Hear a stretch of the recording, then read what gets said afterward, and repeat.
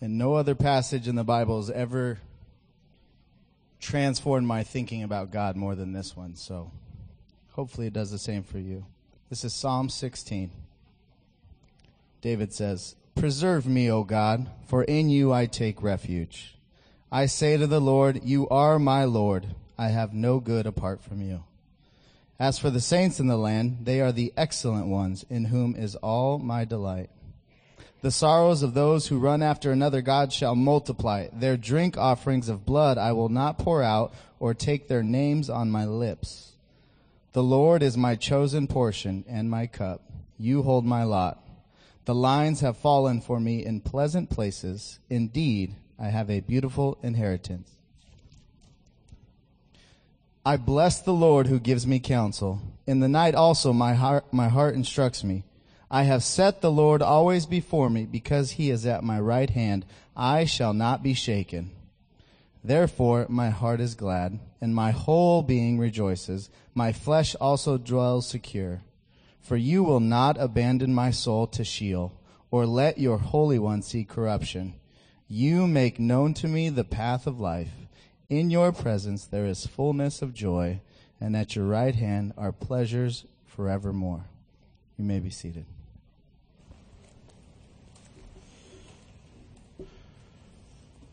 Well, over the last few weeks, we've been looking at the nature of God, who God is, some qualities and characteristics about him, and specifically how those transform our lives and lead us to live differently. If we know the truth about who God is, it should show up in how we live. And so over the last few weeks, we've talked about the greatness of God and the glory of God. We looked the first week that God is great, so we don't have to be in control. God created all things. He sustains all things. He's in charge. The world, the scripture said in Isaiah 40, that passage we looked at that week, says that we're like grasshoppers compared to God. He's got it under control. We don't need to worry. Then we looked at the glory of God, and we said that God is glorious, so we don't need to fear others. If God has revealed himself in Jesus Christ, and Jesus Christ is the most amazing person we could ever know or see, if we have a glimpse of who he is and he loves us, we don't need to worry about what others think. So we've looked at the greatness of God and the glory of God, but without what we're going to talk about today, the greatness of God and the glory of God would be only a threat.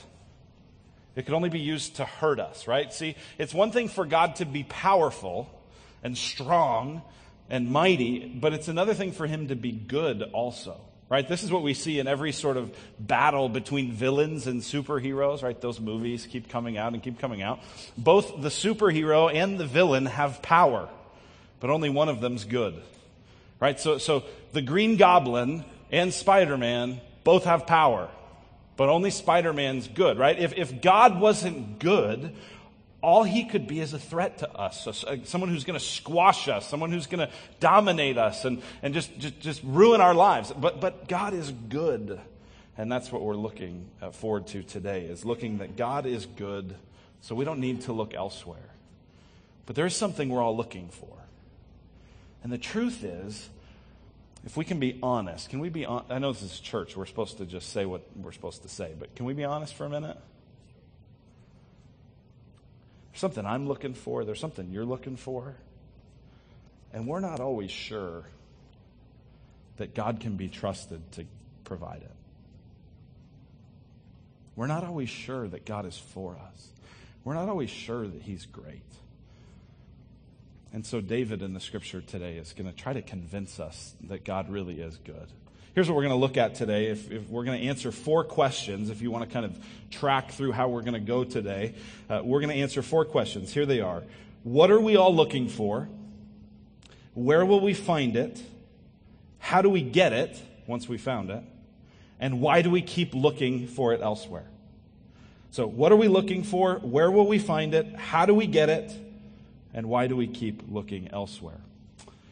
What are we all looking for? I'm starting today on the premise that there is something that all of us, every single person in this room, is looking for it. You are, I am, what is it? Philosopher Blaise Pascal summarizes it well with this quote. He says, "All men seek happiness. This is without exception. Whatever different means they employ, they all tend to this end.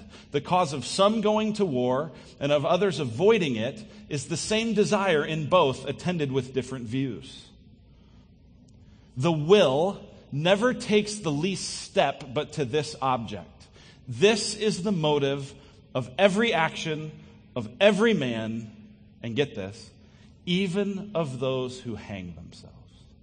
Pascal says that the fundamental desire that each of us has is this desire to be happy, to be joyful, to be fulfilled. People like to make a big difference about, well, happiness is based on your happenings and joy is whatever. I'm not interested in parsing the differences there. All of us are on a quest for happiness, joy, fulfillment, satisfaction, delight, pleasure. We just are. That's an inevitable fact. It's neither good nor bad. It's inevitable. We are all, every time, every day, every moment, everything we do, we are doing something to pursue our happiness. So think about this. Every choice you've made, you've done because you thought it would bring you more happiness than the other available choices. Right? So if you're married, you married the person you married because you thought it would make you happy. Maybe you were wrong, but that was what you thought at the time, right? If you got divorced because you thought that would make you happy. You're wearing the clothes you're wearing today because you thought that would make you happy. Now, get it. I don't think you thought, this will satisfy my life. But you picked what you're wearing because you thought that, right? You probably looked and went, I don't have anything to wear today. I'll wear that, right? You thought that would make you more happy than the other things. You ate what you ate today because it was the best of the available options, right? Everything that you do because you want it to make you happy. Even the moments of sacrifice in our life are things we do to make us happy. So some of you, you're caring for a family member or a friend, someone who's sick or dying or struggling and hurting, and you go, well, I'm not doing this to make myself happy. Yeah, but the alternative would be you don't care for that person, and then you heap guilt and shame and scorn on yourself later. So even in the act of being willing to suffer right now, you're saying, I'm going to do that because I think ultimately it will lead me to be happier than if I didn't. Do you get that? Do you agree with this? I mean, everything you do today, where you choose to go to lunch or to go home for lunch, or right, you go, well, But I'd really rather go out, but I won't because it would make me happier to keep this money. Right? Everything you do for happiness. And we are looking for happiness, satisfaction, joy, fulfillment everywhere. We look for it everywhere. We look for it in good things, and we look for it in bad things. We look for it in helpful things, and we look for it in destructive things. So some people are looking for this satisfaction and this fulfillment in relationships. They're looking for it in a spouse or in a girlfriend or in a boyfriend or in a child. And that child has become not just someone to love, but someone to fill the hole in their heart. That's a desire to be happy, but using a good thing to try to get it that won't satisfy. The alternative might be using things that are destructive. So using things like nicotine or pornography or sugar or all sorts of things, right? So there's these different ways to do it, but all of us are on a quest to be fulfilled. Some of it feels okay because it's not a really bad thing. Some of it is obviously destructive and bad for. So another example, some of you are going, what will really make me happy is if I'm healthy.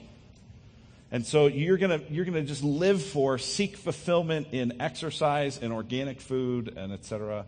And that's a helpful thing. It's not as destructive as potato chips and TV. And some of you are going to seek happiness there. Right? The point is, we're all looking for happiness. We're all looking for fulfillment. And what we know, if we're honest, is that all these things, the relationships, the substances, the exercise, the people, the food, we know it doesn't fill us.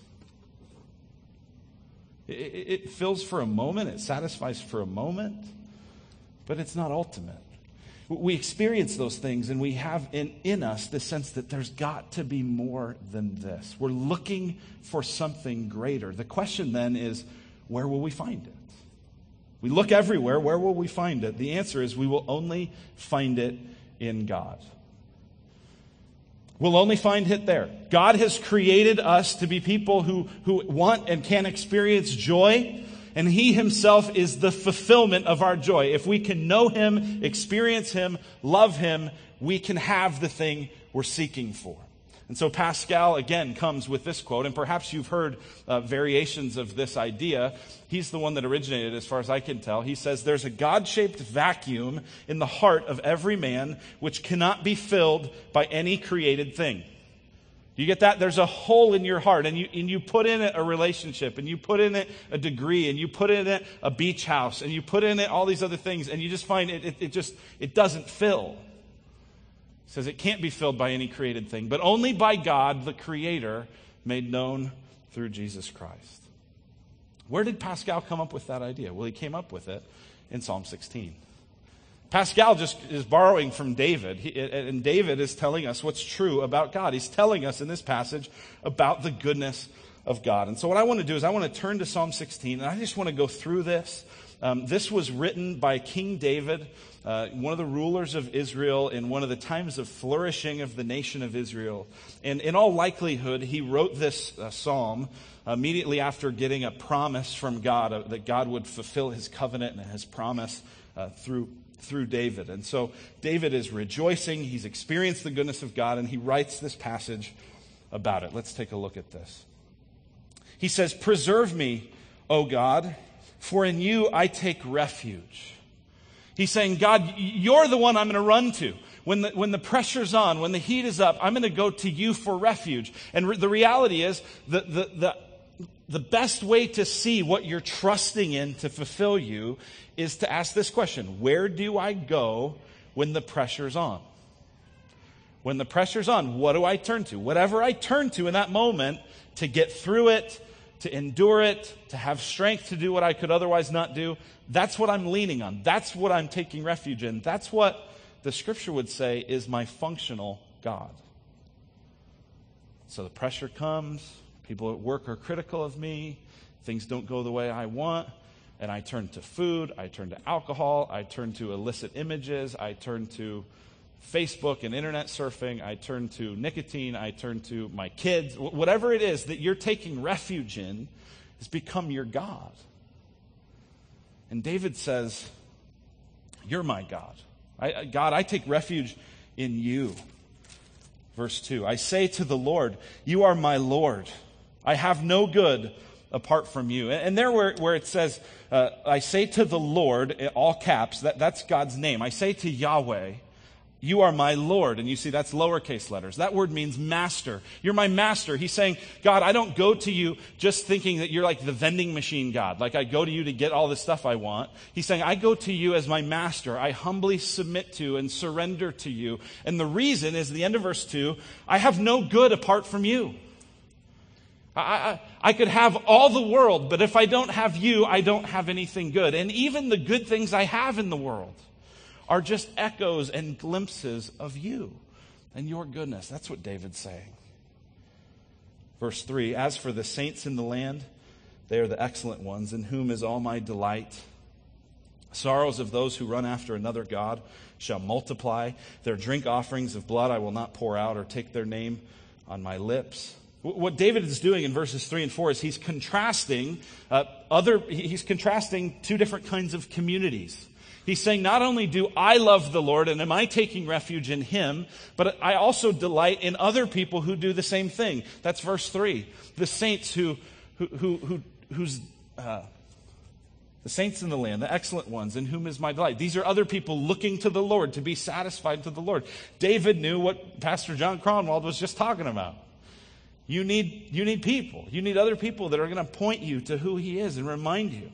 The alternative is verse 4. Those running after other gods. And David says, I'm not going to go there. I'm not going to align myself. I'm not going to get my strength and courage from people chasing other gods. Why? Look at the beginning of verse 4. The sorrows of those who run after another god shall multiply. Everybody has sorrows, right? I mean, there's not a person in the world that doesn't experience some sorrow. What David says is that if you run after another god, in other words, if you look for fulfillment and delight and joy, if you search for that thing your heart is aching for anywhere else, the sorrow that you're already going to have is just going to multiply. It's just going to get worse. It's because your hope is in something that can never deliver. And we could just pass the microphone around this room, and you could tell story after story after story about here's the relationship I was in, and I thought it would fill me, and it didn't. And here's the job I pursued, and I thought it would fill me, and I didn't. And not only did these things not fill me, they multiplied the complication in my life. Right? So it might even be that my God is money and success, and so I get this promotion. But as the famous philosopher, the notorious B.I.G. said, mo money, mo problems. Right? And now I got more issues. And I got this house, and it's great, and I like having a second home, and but now I got to manage that. And something breaks, and I got it right, and just things multiply. The sorrows of those who run after other gods shall multiply. In contrast, David says, but the Lord is enough for me. I don't need to run after anything else. He's enough. That's what he says in verse 5. The Lord is my chosen portion and my cup. You hold my lot. The lines have fallen for me in pleasant places. Indeed, I have a beautiful inheritance. This is all inheritance language. This is all the idea of and I love the end of verse 6. I have a beautiful inheritance. What's the inheritance? Is it property? Is it food? No, he's saying, Lord, you're my food. You're my chosen portion. You're my cup. You're the thing that satisfies me. You hold the lines, and they've fallen for me in pleasant places because I have you. This, by the way, does not mean that if you follow the Lord, everything in your life will work out. What it means is that if you follow the Lord, you'll always have Him. And He's enough. Verse 7. I love the transition here in verse 7, because up to this point, David's been just talking about declaring, here's who God is. But now he starts to get practical, and he says, here's how I experience the goodness of God in my life. Verse 7, I bless the Lord who gives me counsel. In the night, my heart also instructs me. That word night has with it the idea of darkness and difficulty. David's saying, in my darkest times, in my most difficult times, I turn to the Lord, and He's with me. And He counsels me, and He enlightens my eyes, and He instructs my heart. Verse 8, I've set the Lord always before me. What am I chasing? What am I pursuing? David says, the Lord. He's my portion. He's my cup. I've set Him before me. I've fixed my eyes on God. As we studied in Isaiah 40, he beholds his God. He's saying, I'm going to focus on the Lord. And because He's at my right hand, because He's with me, I shall not be shaken. If God is for me, who can be against me, is what David's saying. Therefore, verse 9, my heart is glad, and my whole being rejoices. My flesh also dwells secure. He's saying, the thing that I wanted, gladness, joy, security, hope, that thing that my heart has been chasing, I have it because I have God. And I love how he says in verse 9, my whole being rejoices. Every part of me is caught up in the wonder of the goodness of God. Then there's also a future hope. So this is who God is, and there's present help now, but there's a future hope. Verse 10. For you will not abandon my soul to Sheol. Sheol is the Old Testament way of talking about death and decay and destruction and hell. Saying you won't abandon me there. Or let your Holy One see corruption. This is incredible. Because do you know what the biggest threat is to your joy? You know what the biggest threat is to your satisfaction and your happiness?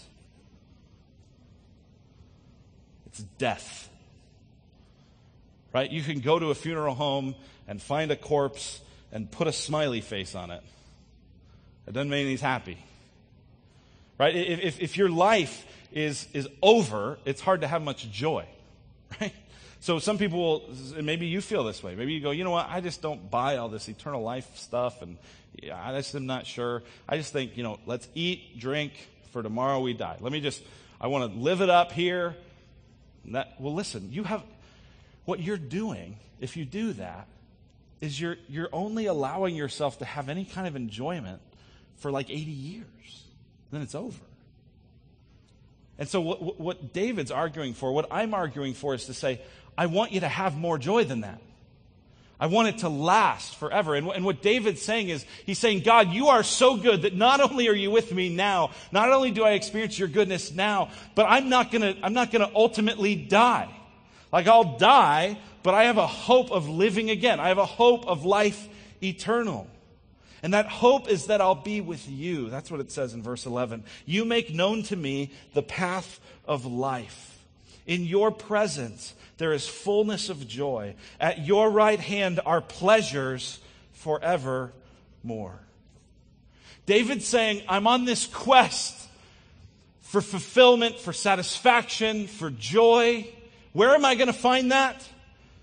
Verse 11, you lead me to it, God. You show me the path. And in your presence, there's fullness of joy. Not just in God's gifts, though we thank him for his gifts and we can know him through the gifts he gives us, but this is saying in God's presence, being with God. And we have moments in our lives where we experience the presence of God in a tangible and overwhelming way. And there's this hope that will continue forever. Pleasures. I love that word, pleasures. It's a sensory word. Right? This is not just like, we're going to have joy forever. And it's like, tell your face. This is like, it's pleasures. Like, pleasures are you sense them. It's taste and touch and smell and sight and sound. That's pleasures. And that is maximized with God. See, we're all looking for this.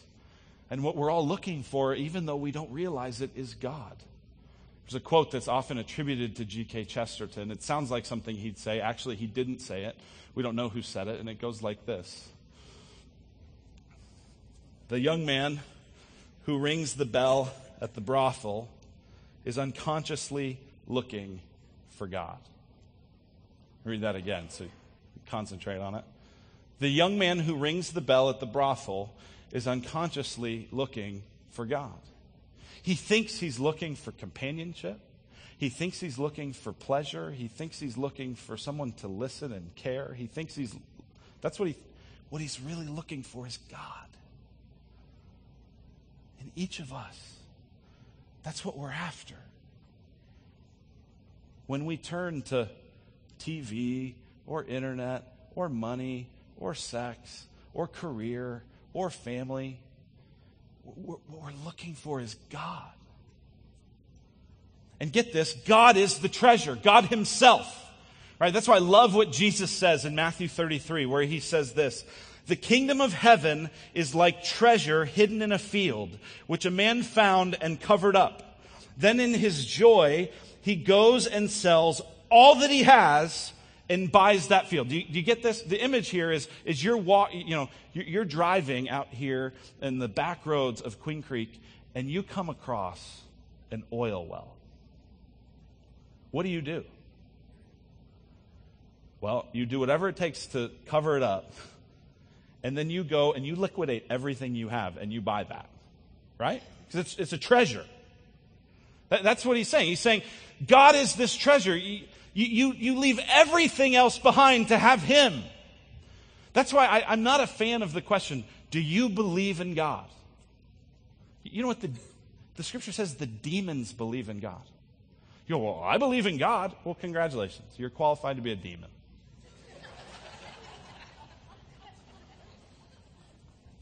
The question is, do you treasure God? Is there any part of your heart that hears this and says, yes, I've seen that. I know that. I want to see that. Do you treasure Him? And not just treasuring Him for the good things, but treasuring Him all the time. See, we're talking today about God is good, and that's a statement you'll hear a lot of times in the church. And people will often say, God is good. And then there's always a phrase that comes after it. Some of you know it. You longtime church weirdos. Just kidding. I'm one of you. All right, ready? God is good. All the time. God is good all the time. All the time God is good. But here's the thing. We only say that after something good happens. Right? So the diagnosis comes back clear. The person lives. You get the promotion. You go, God is good. Listen, God is good even when it goes bad.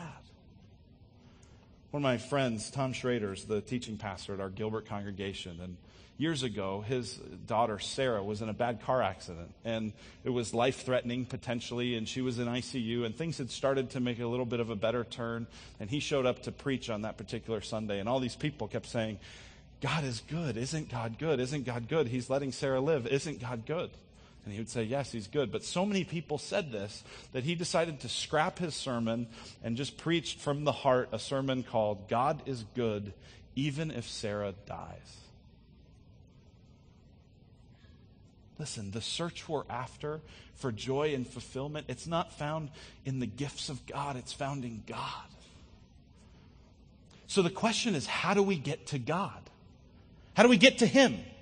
Right? Because there seems like there's this wall of separation that keeps us from God. How do we get through that? Is there a path that leads us to God? Because that wall of separation is formed, the Scripture says, by sin.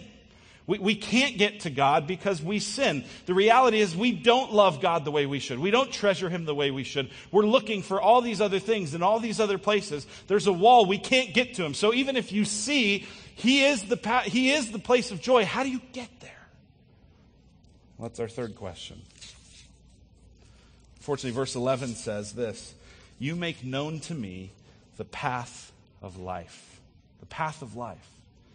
You show me how to get access to you. Well, how do we do this? Well, Jesus talks about this very thing in John 14.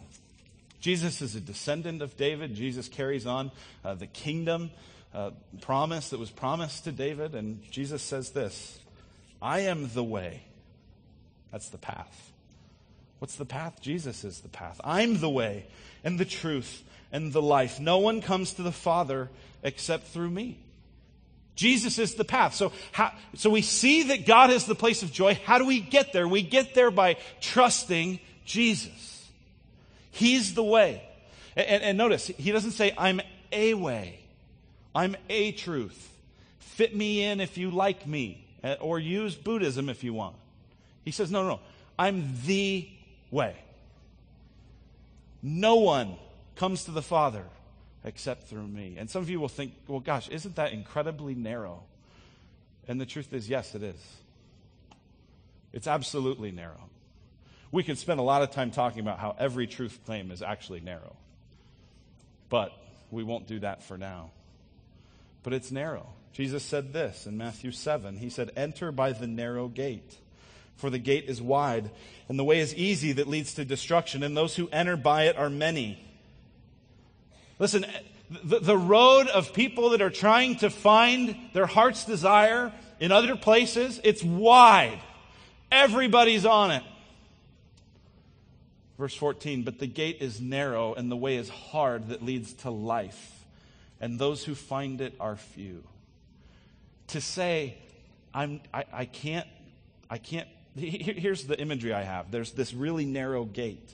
And what we want to do is we want to take in with us all these other things that our hearts really love. And so our arms are full of our career and our family and our money and our food and our on and on. And we want to get in. And Jesus says, you got to drop all that stuff and just say that I'm enough.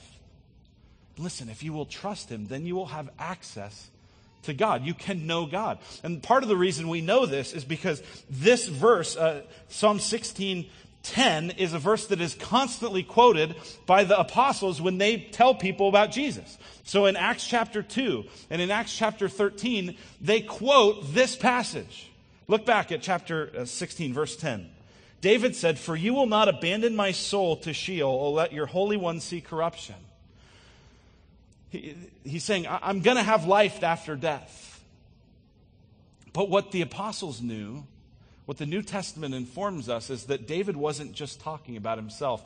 David may not have even known it, but he was prophesying about someone that would come after him. He was prophesying about Jesus. So the apostle Paul references this in Acts chapter 13, talking about David's writing. You will not let your Holy One see corruption. For David, after he had served the purpose of God in his own generation, fell asleep and was laid with his fathers and saw corruption. He's saying, listen, you can go to David's tomb. Like, there will be life after death for him, but his body's like bones. But there's someone who, if you go to his grave, the stone's rolled away, the tomb's empty. His name's Jesus. It says, but he whom God raised up did not see corruption. Let it be known to you, therefore, brothers, that through this man forgiveness of sins is proclaimed to you, and by him everyone who believes is freed from everything from which you could not be freed by the law of Moses. So there's this wall of separation between you and God. It's your sin. And you may go, well, I'm going to try to barge through it by being a good person, by reading the Bible, by giving to charity, by serving and getting in a redemption community. I'm going to get through it. And this says it's not going to work. There's one path. It's really narrow. It's you saying, my only hope is to trust Jesus. Not because I'm a good person, not because I'm trying to fix my life, not because I'm really sorry for what I've done, but I'm trusting him. Did you see that in verse 38 of Acts 13? That through this man, forgiveness of sins, through him. That's how you get to God. Well, then the last question is this, and this is the question that's just burned in my heart these last few weeks of preparing this, is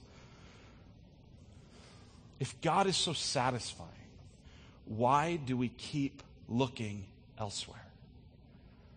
The truth we're looking at today is God is good, so I don't need to look elsewhere.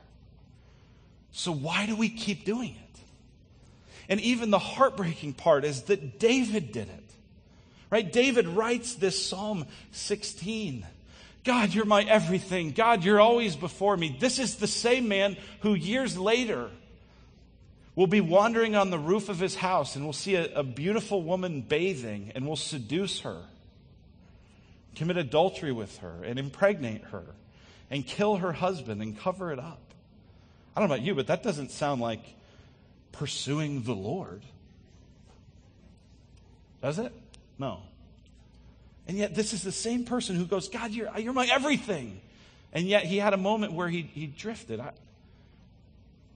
It reminds me of that hymn we sometimes sing from Come Thou Fount, where it says, prone to wander, Lord, I feel it. Prone to leave the God I love. All of us, if you're a follower of Christ, you've had a moment where you've tasted that God is like this. And then you drift.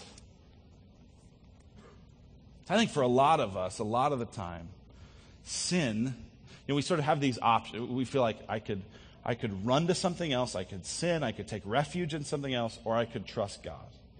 And here's what it feels like. It feels like the option is sin is like a milkshake. And a really good milkshake. Like a Chick-fil-A peach or banana pudding milkshake. And I know I'm messing you up because they're closed today. You can't go get one. You're going to be hungry for one all day. They'll be open tomorrow. But sin feels like that. It's like, I know that would be good. I could taste that right now. I might feel a little bloated later, but whatever. That's how sin, that's the offer that other things, that's what it feels like. And then it's like, well, no, trust God. But it feels like God is like broccoli. Doesn't it feel like that?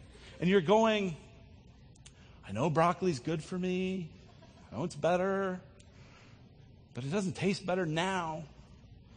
And I just would rather have a milkshake. I don't know about you. That's what it feels like sometimes. There's these moments like a flood. Christy Brazelton a few weeks ago when she was up here sharing, she talked about songwriting and how some songs she writes comes out of the flood. God just overwhelms her with an idea or with a truth and it's just like, just comes out. And there's moments like that in following God where it's like a flood.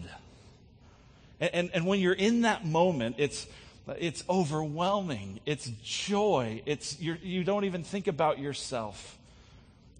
You never want it to end. It's a feeling of rest and of peace and of home. And when you're in that moment, you would just never even want sin.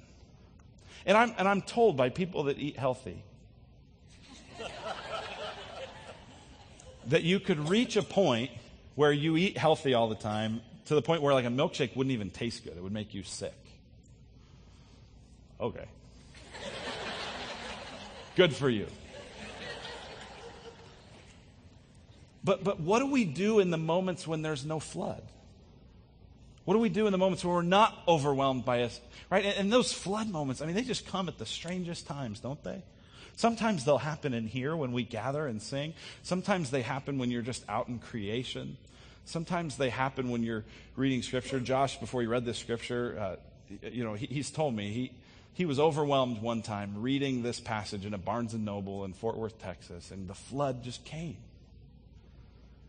But most of our life is not that. What do? You just go, well, I'm going to like broccoli. Why do we see it that way? There's a couple reasons why. One is we're just absolutely committed to instant gratification. Right? So I need pleasure, I need answer, I need what I want now. Which is basically saying, I think I'm God. I think I should get whatever I deserve. I want it now, so I'm getting it now. So that's sin. The other reason is we're just so broken and distorted and messed up. We're screwed up by sin. I mean, think about the words that the Scripture uses to describe us. The Scripture describes us as being in darkness, as being fools, as being blind and deaf and dumb, as being whores, as being wicked and evil. That's how the Bible describes us. And so we could take something that's true, and this is absolutely true, and yet we believe lies instead. And so we're jacked up on a lot of levels. And this is not just a mistake. The Scripture calls this evil. Look at Jeremiah 2. This is an incredible passage. God describes evil. And he says, "Be appalled, O heavens, at this. Be shocked. Be utterly desolate, declares the Lord. For my people have committed 2 evils." Now listen, when you hear the word evil thrown around, right? You think mass murderer, terrorist, right? That's what you think. What does God say is evil? My people have committed 2 evils. Number 1, they have forsaken me, the fountain of living waters.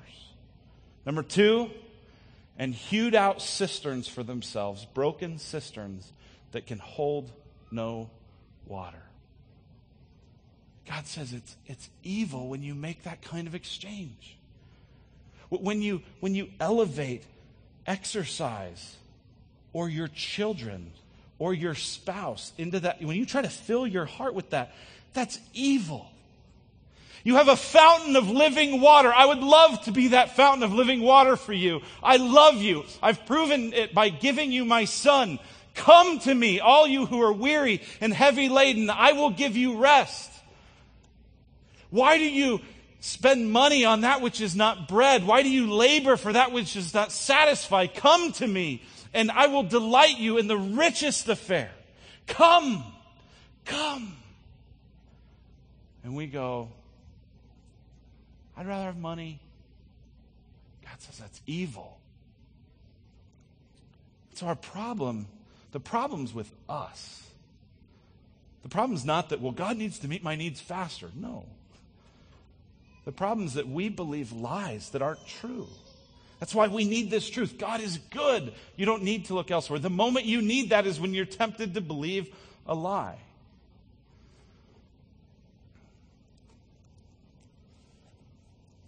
We're totally screwed up by sin. Mostly our desires are too weak. Weak. Right? When we think about these other pursuits, we often think, well, you need to have less desire. You need to, you're pursuing all these other things. If you just squelch your desire and focused on God, that would be the answer. No. The reality is our desires are too small. We think that a human person who themselves is broken and messed up by sin could fill us. That's a small desire. We think that enough money to have all the vacations and retirement we'd want, that's small. That's nothing compared to God. So philosopher C.S. Lewis said this: if there lurks in most modern minds the notion that to desire our own good and earnestly to hope for the enjoyment of it is a bad thing, I submit that this notion has crept in from Kant and the Stoics and is no part of the Christian faith. Right? You see, there's people who would go, well, you should just don't want to be happy. He's going, no, that's ridiculous. He says, indeed, if we consider the unblushing promises of reward and the staggering nature of the rewards promised in the Gospels, it would seem that our Lord finds our desires not too strong, but too weak. We are half-hearted creatures, fooling about with drink and sex and ambition, when infinite joy is offered us, like an ignorant child who wants to go on making mud pies in a slum because he cannot imagine what is meant by the offer of a holiday at the sea. He goes on to say, we are far too easily pleased. So what do we do about this? We have to repent. We have to change our mind. We have to have a change of heart that sees that our desires are too weak. We need to be satisfied by the only one who can satisfy. We need to, as it said in Psalm 16:8, set the Lord always before us. But here's the main thing that I want to encourage us with in this. How do you build a habit of turning to God instead of turning elsewhere? Here's how. You can't just rely on the flood. You have to build a well. So Christy talked about there's some songs that come out of the flood. Right? This is just God pours this out and I write the song in 10 minutes. Right? And there's times like that in our life. There's times where we just experience the flood of God's presence, the flood of joy with Him. And what happens is when we have these moments of temptation, these moments where we're tempted to look elsewhere, we think, well, God, you're not overwhelming me with the flood. If you really wanted me to be pure, if you really wanted me to obey, if you really wanted me to do the right thing, you'd show up right now with your presence. You'd flood me. We rely on the flood when what we need to do is dig a well. See, Christy said, some songs I write come out of a well. Scripture I've studied, prayers I've prayed, experiences I've had, and I sometimes just have to go to the well and dig out things that I know that are true even when I'm not feeling them. It's the same thing here. You need to dig a well. And in that well needs to be Scripture. Truths about who God is. You need to get in that well. Psalm 16:11. You make known to me the path of life. In your presence there is fullness of joy. And at that moment, what you know has to trump what you feel. Has to. And you've got to dig that well of past times of seeing God answer prayer and past experiences of floods in your life of God's presence. And you draw on that in the hope and trusting that as you depend on Him, more and more times of flood will come. But do you believe that in God's presence is fullness of joy? I'm just so struck by that phrase, fullness of joy. What are the moments in life that point us to the fullness of joy? See, I'm not content to go, well, God's like broccoli, and if you just wanted to eat better, you would like God more. I think that's a weak description of God. I think God is so much better than that. If in His presence is the fullness of joy, where do you get glimpses of that kind of joy? Where have you tasted that kind of joy? I've tasted it when I watched my bride walk down the aisle for the first time. Well, the only time.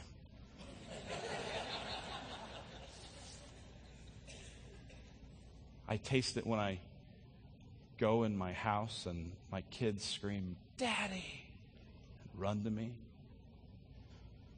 You taste just a glimpse of the fullness of joy when you go to Disneyland and you have Dole Whip. Maybe the fullness of joy for you is that movie that you love and you've watched it 100 times, and every time the ending is great. Rudy sacks the quarterback and your tears flow, and it's just great every time. Maybe joy is when your teenage son hugs you in front of his friends. Maybe it's when all the kids are home for Christmas. Maybe it's that t-shirt that's just so perfectly soft. And every time you get it out of your dresser and you put it on, you just go, oh, just fits just right. Maybe it's the contagious laughter that you have with friends. You know the times when you're laughing just because you're laughing and you don't even remember what you were laughing about? See, all of those are little glimpses that God gives us of His presence. I so long to believe that He's right when He says that in His presence is the fullness of all those things. Not just the glimpse of it, not just the echo of it, the fullness of it. Let's trust Him for that. Let's pray. God, we pray with thanksgiving for You revealing Yourself to us, God. You are our treasure. In Your presence is fullness of joy. At your right hand are pleasures forevermore. God, we so long to know and experience You in the power of Your presence. We thank You that You're good. God, give us faith to believe this. God, for those who have not yet trusted You, God, I pray that they would trust Jesus, that they would see that their desires have been too small and too weak, and that they would go to Him and find in Him the source of life and joy. I pray for that in Jesus' great name. Amen.